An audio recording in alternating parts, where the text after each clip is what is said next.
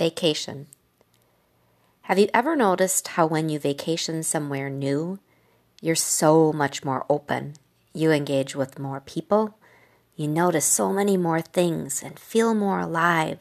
You expect the unexpected, explore more, enjoy more, eat stuff you never thought you'd put anywhere near your open mouth. When we're on an adventure in a new surrounding, it's like time and space take on completely different, more vibrant qualities than they do when we're doing along through our normal routine, our normal everyday lives.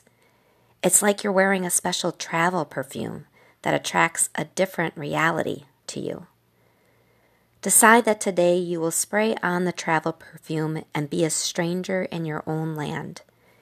Treat everything in your world like it's brand new. Get out of your rut.